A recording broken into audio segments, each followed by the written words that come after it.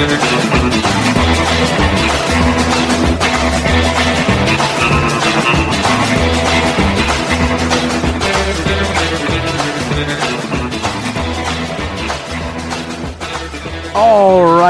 hello again everyone and welcome to it. It is the 22nd of December 2023. It's Friday. It is the Friday before Christmas, and all through the house everybody's kind of going, have we got our stuff together? Are we ready for this thing? The answer is probably no. Anyway, welcome to the program. I'm Derek Hunter. This is the Derek Hunter Podcast, and you can support the program by spreading the word, telling friends. I got more emails about the show on the 20th, honestly, which was, Wednesday. I don't remember what it was, but people were telling me, oh, that was the best, and you're brave for saying this, that. I had to sit there and go, what did I talk about? And I couldn't remember. I still can't remember, but I didn't go back and listen yet. I might go back. I don't listen to the show because I do the show, but then I have I have a very good memory for details of events and things, certainly if I see or hear something. But as far as, once it comes out of my mouth, before it comes out of my mouth, I don't give it much thought. And once it's out of my mouth, I can't remember what the hell it is. I do, a radio show. Yesterday I did Sean Spicer's podcast, which you should check out. It's out there. Me, Grace Curley, and Jessica Anderson, and Sean Spicer. And I have no idea. I can't remember what we talked about. It was the news it was Colorado, I think. But I don't remember anything I said. I was good because I'm just that good. But it was just once it comes out of my mouth, I don't think about it. I don't think about it ahead of time. This is all sort of not stream of consciousness. I mean, I'm thinking about, I know the stories I want to talk about, but I don't sit there and think about what I'm going to say. And then once it's done, it's done. I just move on, right? It's just gone. So, somebody said, I've been interviewed about various columns. And Joe Concha yesterday didn't interview me about my columns. He just interviewed me about general stuff. But I've been interviewed about my columns. And I have to go back and have it in front of me because I can't remember what I wrote. I just write it and I move on. I don't edit it. As you can tell, some of the times with the misspellings and things like that, I just throw it out there to the world and trust that the editors of Town Hall or The Hill or wherever will catch it. Sometimes they do, sometimes they don't. I get emails, I forward them saying, hey, you misspelled this, you used the wrong word, or spell check or whatever, autocorrect, whatever. I just blame autocorrect. But I just send it on. So I don't think about once it comes out of my head. So thanks to everybody who sent me the messages. I couldn't really engage with those emails because I don't remember what I was talking about.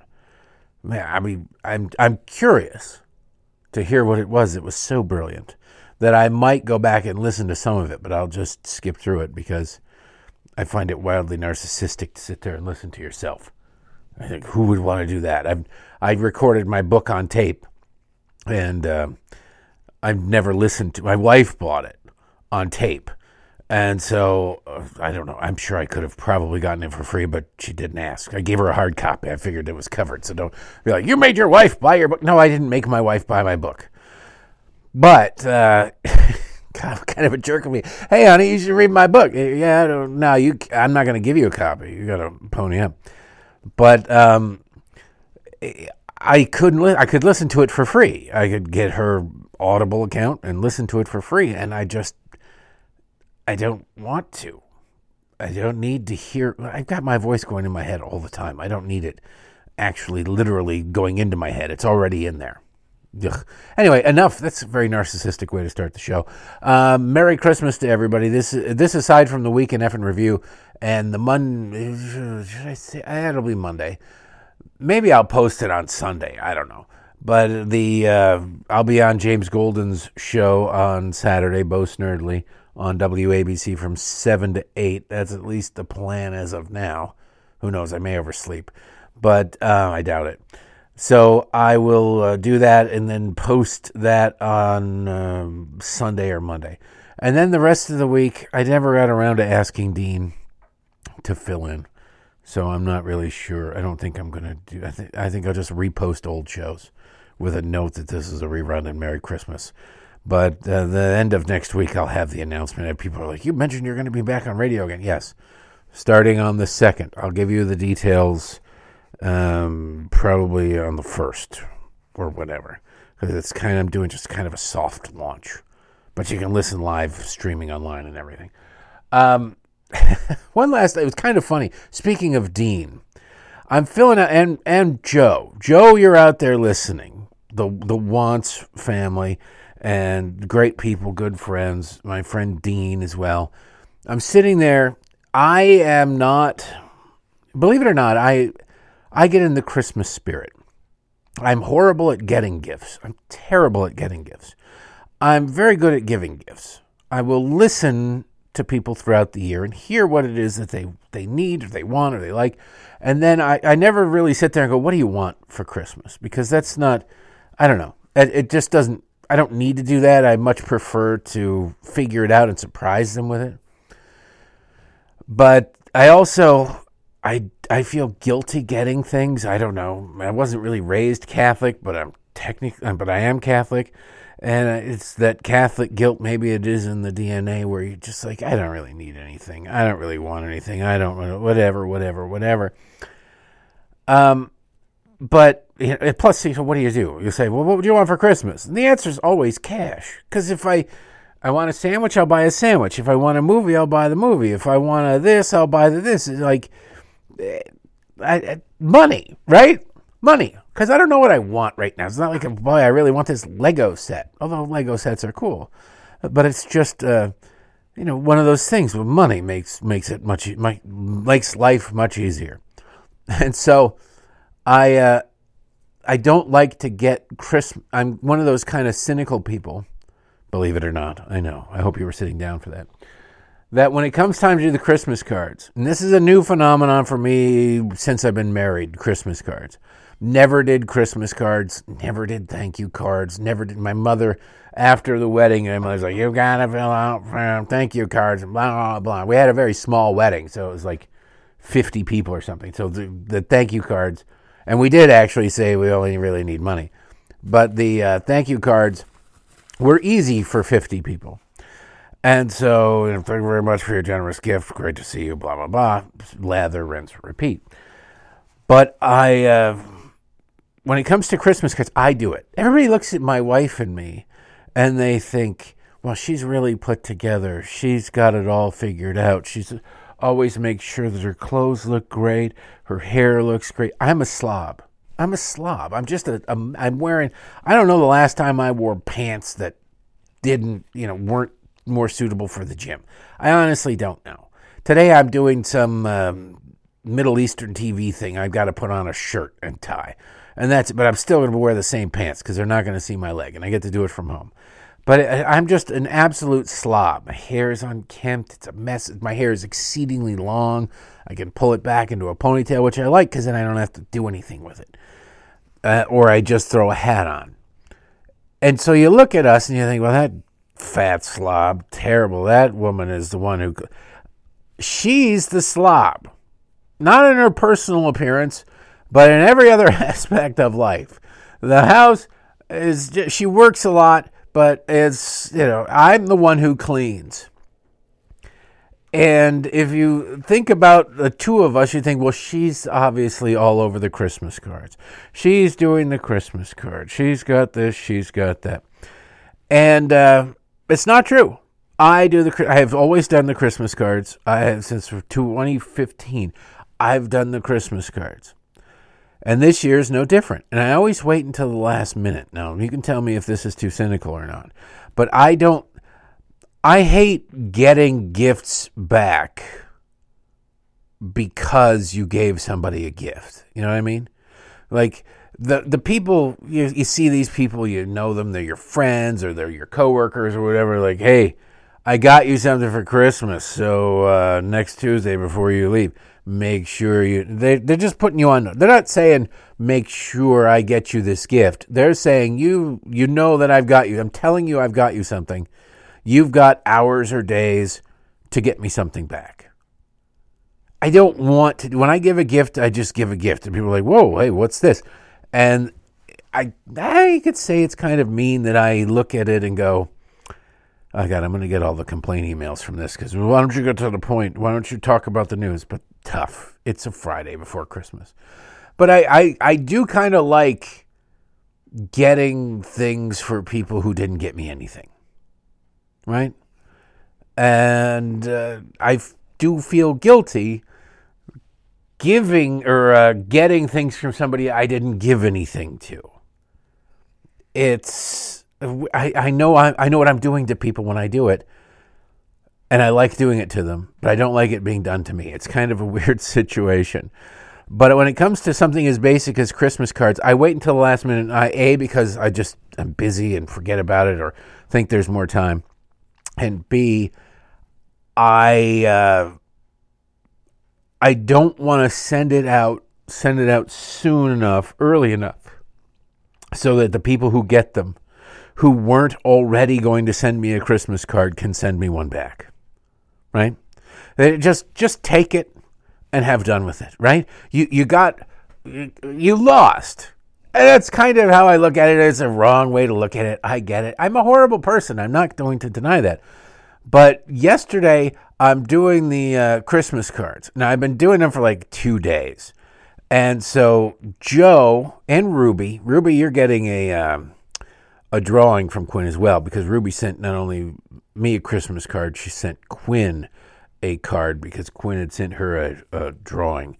And Quinn loves getting mail. My sister sent something to Quinn, and Ruby sent Quinn a Christmas card. And so I said, I tell her she's getting mail. It's coming, because you get the email every day of here's your mail that's coming that day.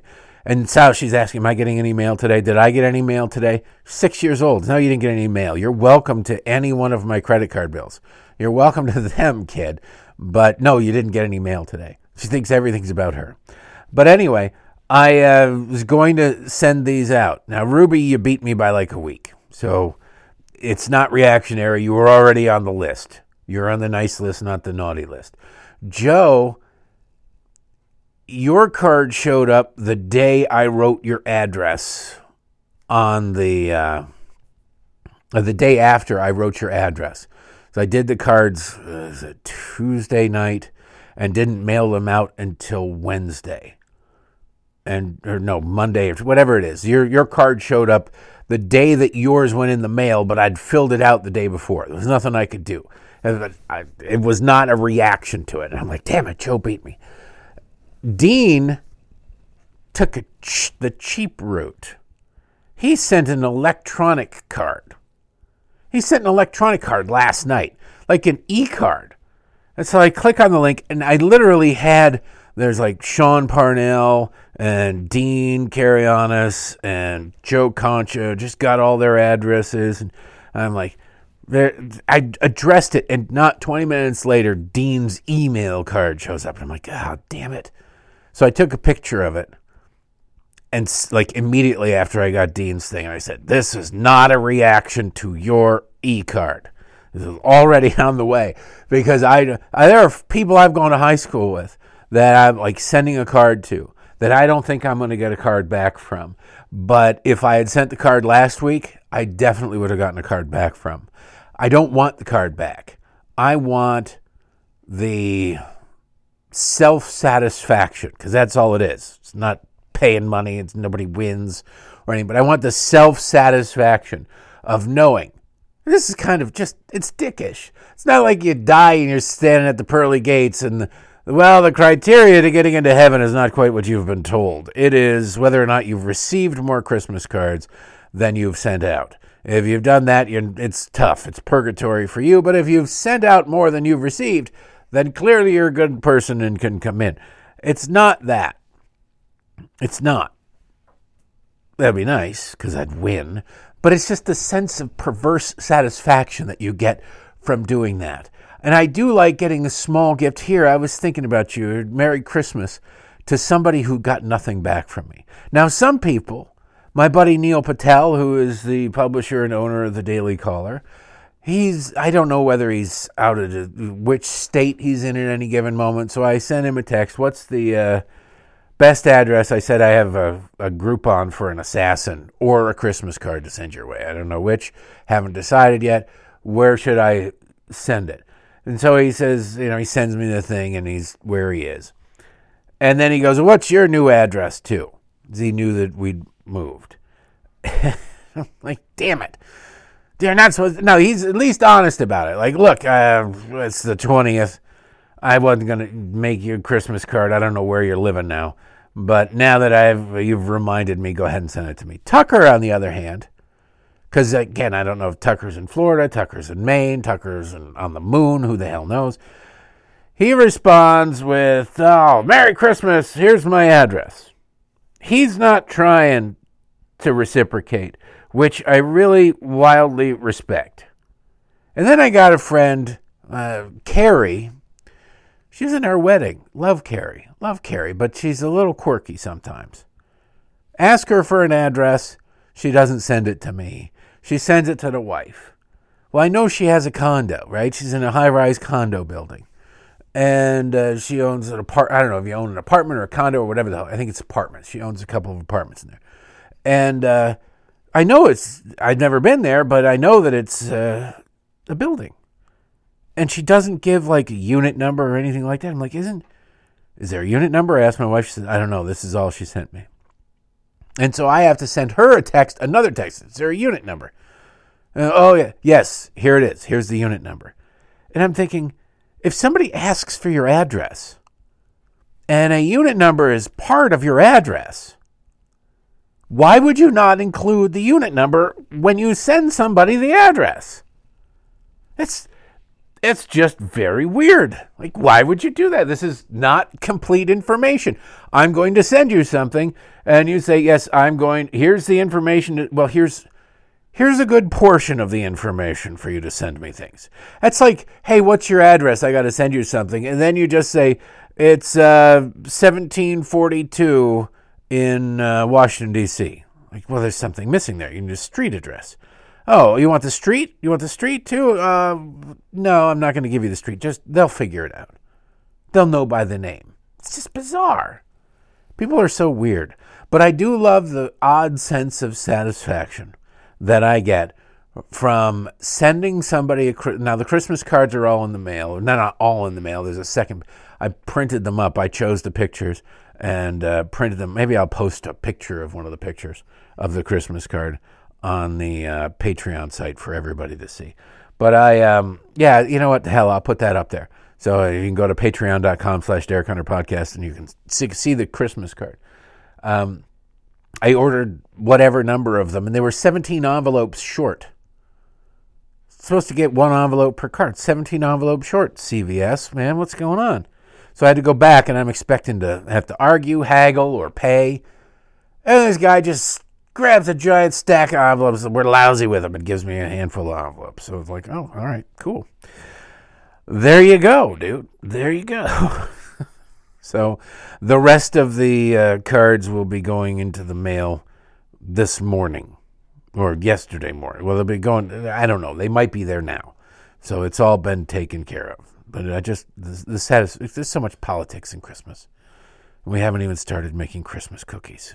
Anyway, there's one thing I want to talk about today that is, there's a couple of things, but realistically, I want to play you a clip from our idiot vice president. I really thought that Joe Biden was the bottom of the barrel when it came to general and generational stupidity, and I believe this is going to feature prominently in the Weekend Effing Review because there's so much in this thing, but I'm just going to play the short intro of it because I listened to the whole thing and I'm like, it's only, 46 seconds long, but Kamala Harris is a real piece of something. And she's just stupid on top of it. It's important to remember that we're dealing with people who are not particularly bright. The face of the Democratic Party, not particularly filled with bright people. Joe Biden has been stupid his whole life. Kamala Harris got her start by servicing Willie Brown and then got appointed to a political position. You name it. Pete Buttigieg, the guy can't manage bike paths, couldn't manage installing bike paths in South Bend. And you sit there and you wonder why there are still warning signs about limiting the number of baby formula bottles that you can buy at any given time in certain stores because of the supply chain disaster that he oversaw. But don't worry, when he's not on family and medical leave for whatever him and Chasten have decided is so wildly important at any given time, he is, well, I don't know what the hell he's doing. Actually, I think the Department of Transportation runs much more smoothly when he's not there. Make of that what you will.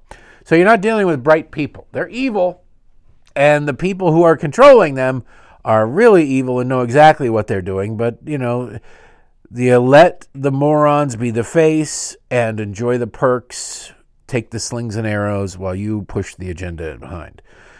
And what do I mean? You're calling Kamala Harris a moron? Yes, I am calling Kamala Harris a moron because I want you to listen to what she says. Now, this is one of the things that cracks me up about every single election for my lifetime is this is the most important election of our lifetime. This is the most important election of our lifetime. And you're like, what? Every one of them is the most important election of our lifetime? We're kind of screwed.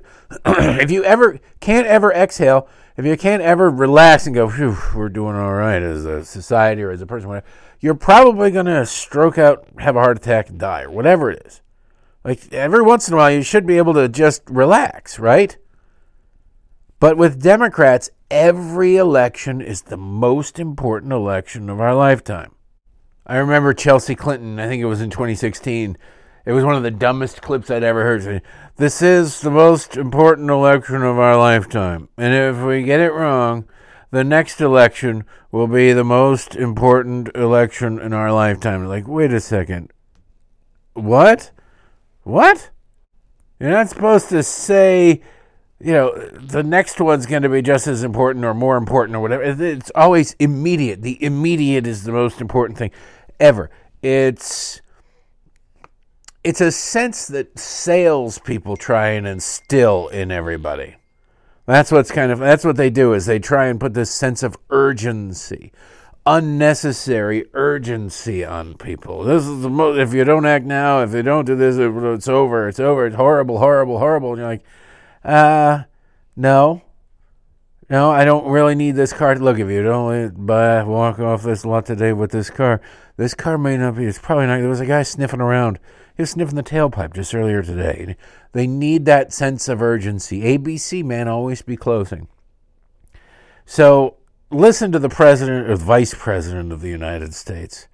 She leaves out an important word and doesn't realize. Now, Lawrence O'Donnell, I don't know if Lawrence O'Donnell is, like, when you're a Democrat on MSNBC interviewing a Democrat on MSNBC, you're not going to nitpick. You're not going to notice anything. You just stick to the script. Whatever they say will never lead you to another question that wasn't planned already. There's a script. Here's the topics we're going to discuss. I'll say this. You say that. We all get along. And if somebody screws something up, you can't ad-lib like that because you're not particularly bright. You're not particularly engaged. It's the difference you can tell if you've ever done a play. You can tell whether or not somebody is a good actor or a not good actor if something goes wrong. If something goes wrong and that person doesn't acknowledge it, they just plow right through, that's not a very good actor. That is a script reciter, not an actor. They're not even remotely close to being in the moment. I remember, we did the Odd Couple in high school. And the scene where you're chasing Felix around the apartment, you throw water in his face. You think he's going to kill himself or whatever. We had cheap, small stage, cheap flats and fake balcony doors, which didn't actually open onto a balcony. They were just there. And it was like there was no balcony. It was made clear that if he opened those doors or the window, or it was a door, but it was like a window, that if he opened that, he could just jump right down to the street. And so we catch Felix. I catch him and another guy catch him. They throw the water, and we all kind of lean back just a little bit, and the window, door, whatever, like French door, I look and I see a couple of guys looking back at me's faces in horror. And so I look back just in time to see the door falling. Now it's fake. There wasn't any glass in it or anything. It was on the cheap, but it was supposed to be a glass door or window or whatever. And it just falls down. And everybody's looking at me like, what the hell? And so I just looked and I leaned out the window and I just screamed, look out! Because you couldn't just pretend that this window didn't fall out. If somebody drops a glass and shatters it by accident, you can't just pretend it didn't happen. If you're on the stage, you got to say, oh, nice job, Alice. And then you pick up and go backstage, go off stage into the kitchen area or whatever, and you grab a broom quickly and you sweep it up because you can't have people running all over glass. There's going to be people barefoot or whatever. You have to kind of be in the moment and adapt. When you are a Democrat interviewing a Democrat, it doesn't matter. First of all, there's nothing they can say that you're like, oh my God, whoa, we need to explore that a little more. Unless they go, hey, you know what, I've been thinking about it, and maybe we shouldn't have children cutting their genitals off. Maybe we should, I don't know, maybe make them wait till they're 18 or 21, something. If you can't vote, you can't buy cigarettes, you can't buy a beer, maybe you shouldn't be able to have a double mastectomy and a hysterectomy. Just maybe. Then they might go, wait, what did you just say? What kind of heresy did you just say? But anything short of that is probably not going to be all that shocking to them. So when Kamala Harris omits a word from this is the most important election of our lifetime, which 2020 was, which 2016 was, which 2012 was, which 2008 was, and go on back. It's a pretty important omission. But Larry O'Donnell doesn't care, doesn't notice it. He understands that the script, he knows his next line. He knows his next question. So whatever Kamala Harris says, when you're interviewing a liberal, what the answer is irrelevant to the questioner.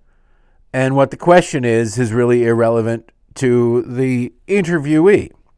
It's a weird sort of relationship, but that's the world we find ourselves in. So I want to play you this because I find it funny that she so cluelessly just doesn't realize. Nobody realized. It's a weird. If you're watching this, you're going, wait a second. She didn't say the noun in this sentence. You know, every election cycle we talk about this is the most election of our lifetime. Lawrence, this one is. Every election cycle, we talk about this is the most election in our lifetime. Okay, she didn't leave the noun out. She left out the adjective. And the most election, it's the most election. This is the most, well, I think this is the second most election. This is the third most election. You just sit there and you go, how do these people get these positions? How do these people get these jobs? And you realize the only way they get these jobs is you lower the bar to the point that you need a shovel to get under it. The only way to not clear this bar is to try. You really have to try. And that leads us to Claudine Gay again. Oh, good old Claudine. They keep on discovering things about Claudine Gay, the president of Harvard, and it doesn't matter. It just doesn't matter. She is wildly incompetent. She is absolutely a diversity hire. Her academic rigor is, I don't know, has all the tensile strength of balsa wood. She is a damn joke and a disgrace. If she had any sense of decency, she would have never taken the job, let alone resigned.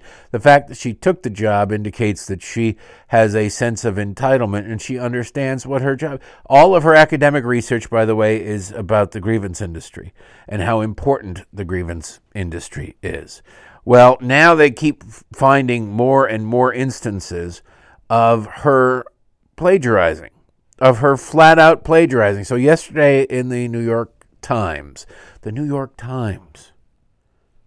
See, people who write for a living and take it seriously are offended by people who will take that writing and use it without attribution. One of the things I find, one of the many, many, many things I find annoying about Fox is back when I was at the Daily Caller writing news stories, Fox would take them and rewrite them. Sometimes barely rewrite them. Oftentimes things that you just sat there and you said, that's pretty damn close to plagiarism. And they never linked back to it. Go to a Fox News story. You will see a lot of links embedded in that story. Click on any of them. All of them will lead you to another Fox News webpage. It is a self-contained ecosystem that exists not to inform the audience, but to enrich Fox News. Nothing wrong with it. You got to make some money, but at some point you should have some decency and give credit where credit is due. They don't really do that. Drives me nuts about that. Anyway, the headline in this New York Times piece is Harvard finds more instances of, quote, duplicative language, end quote, in president's work. That's a hell of a way to talk about plagiarism. That's a hell of a way to talk about things that would get a mere mortal fired and, in fact, cost Joe Biden his first presidential bid back in 1988. The subheadline, Claudine Gay has faced growing criticism of not only her response to anti-Semitism on campus, but also her scholarship, because she doesn't really have any scholarship. It's all, honestly, it's grievance industry garbage. That's all she brings to the table. It's grievance industry garbage. Here's just a bit of Gay's scholarship, if you will. There's a piece in the Washington Times entitled A Failing Grade for Harvard's Claudine Gay.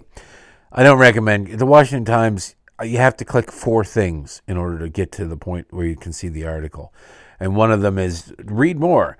One of them is a pop-up ad. One of them is, would you like us to send you push notifications? Like, just let me read the damn thing. God, I hate going to websites now. I miss the days of pop-up ads because you could at least ignore them. You just go click around them, and they are underneath everything else as they load up. But anyway, they write, in her last article published 6 years ago, titled A Room of One's Own, ? Ms. Gay found that Democratic governors direct federal housing subsidies to supportive constituencies when they have the discretion to do so. Yes, you mean Democrats direct money to people who vote for them? The hell you say. What a duh moment.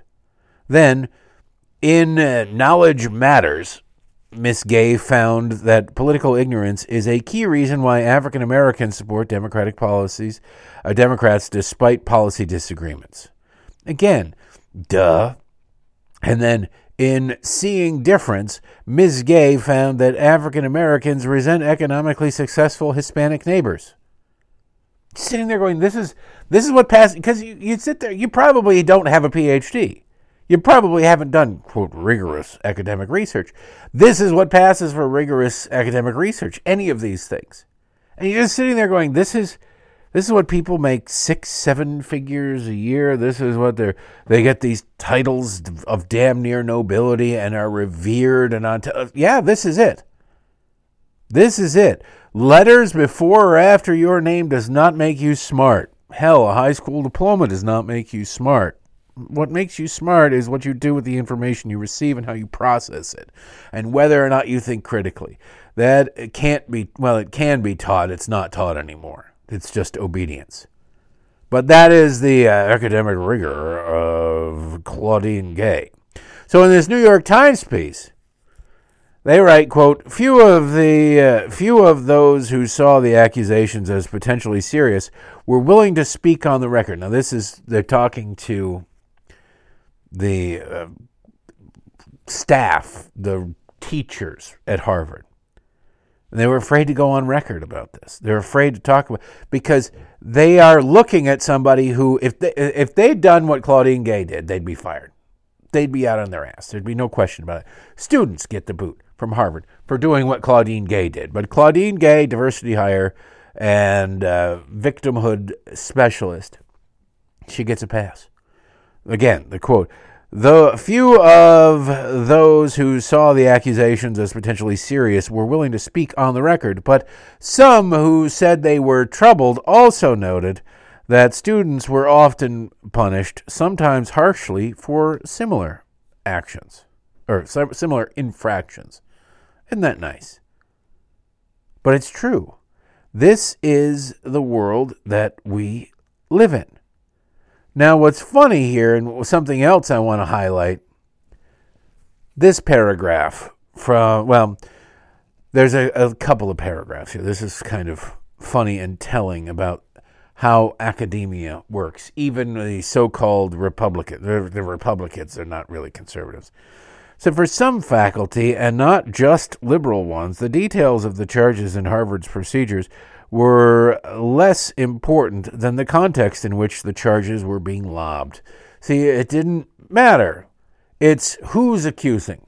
Who's accusing? Not what she's accused of, not whether or not she's guilty of it, but who is accusing. And this goes to the left will simply oppose something because somebody on the right brought it to their attention. You could literally have Joe Biden meeting with Xi Jinping, taking a pile of sweaty cash, making decisions expressly, putting him on the phone, ordering something that China wants. I'm going to change this U.S. policy. You have that on tape. But if Jim Jordan discovered it, Democrats, you'll get Jamie Raskin out there going, this didn't mean anything, and this is wrong, and I don't understand, blah, blah, blah, racism, whine, piss, moan. What do I mean? Here's the next paragraph. Quote, and this is a quote. "It's part of this extreme right-wing attack on elite institutions," end quote, said Charles Fried, a professor at Harvard Law School and former Solicitor General in the Reagan administration. See, it's the token conservative. Quote, "The obvious point is to make it look as if there is this woke double standard at elite institutions. If it came from some other quarter, I might be granting it some credence," he said of the accusations, "but not from these people," end quote. Now, don't you love that? Yeah, no, if somebody else, hey, some woman says, "I was raped." Yeah, I know. I don't trust you. You dress like a whore. What do you mean I dress like a whore? You dress like a whore. I don't really think that you, never mind. You weren't raped. You kind of dress like a whore. That's the kind of thing. If it had been somebody who had a skirt down to their ankles, maybe dressed like they're Amish, wore nothing but black shapeless dresses, then I could see that you were sexually assaulted. But you dress like a whore. You look like you want it. Come on. Give me a break. This is what goes on in academia.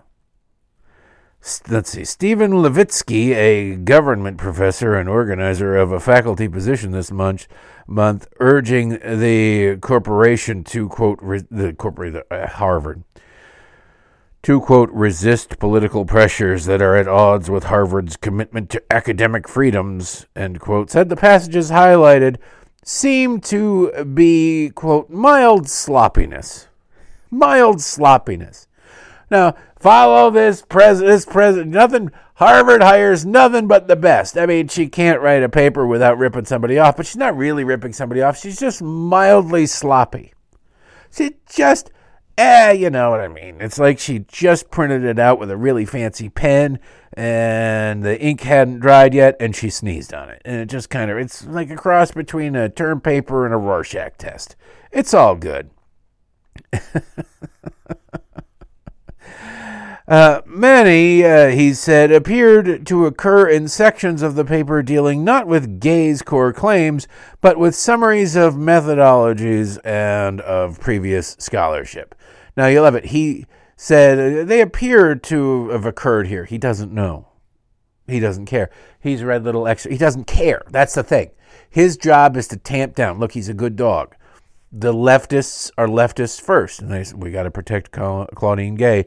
These are minor infractions, technical things. People forgot quotation marks. There's a little bit more to citing things than just putting it in quotation marks. There's citing it the way it's supposed to be cited. There's linking to it. There's making sure that the reader is unambiguously aware that this is not a thought from the author. This is somebody else's thought. And then the author should expound upon it, take it to the next level or whatever. But there's none of that from Claudine Gay. It's just lazy copy and pasting. Quote, this is Stephen Levincy, he said. Quote, she's a quantitative scholar. She cares about the data. These guys don't spend time fussing about their literature reviews, end quote. There it is. She can't be expected to be held to standards. She's too smart. She's too smart? She's too smart to follow basic formatics that are a requirement for her to achieve the degrees with which she has allegedly earned? That it? No, basically you can't expect a black lady to know how to cite things. It's complicated. Look, footnoting and giving credit is a very white European thing. Monsters, that's what it is. This is her small rebellion against the white patriarchy, and we cannot criticize a black woman for doing that. This is the modern left, ladies and gentlemen. Have I mentioned lately that they're horrible people? If I haven't, I certainly meant to, because unambiguously they are. Anyway, that's enough for today. That's enough for this week. The rest of the Kamala Harris quote, by the way, gets even worse. She doesn't omit words. She articulates the left-wing position, and it needs to be sworn about. So I'm saving it for the Week in Effin' Review, which will be up tomorrow at patreon.com/Derek Hunter Podcast, which you can go to now and see and comment on the Christmas card as well. I only got 40 of them. I'm not sending out a ton of them. So thanks to everybody for doing that in advance. Thanks to everybody for listening. Have a great week. Like I say, the Snerdly stuff will be up on Sunday or Monday. It'll come into your feed. And then, I don't know, I'll put something up every day that's just kind of here's a rerun, blah, blah, blah. And then we'll be back to normal programming after the first of the year, on the second of the year. Have a great one. If you don't go to the Patreon site, I guess you'll have a show on Christmas. So anyway, if you don't listen to that, have a Merry Christmas. And I'll talk to you again soon. Thanks.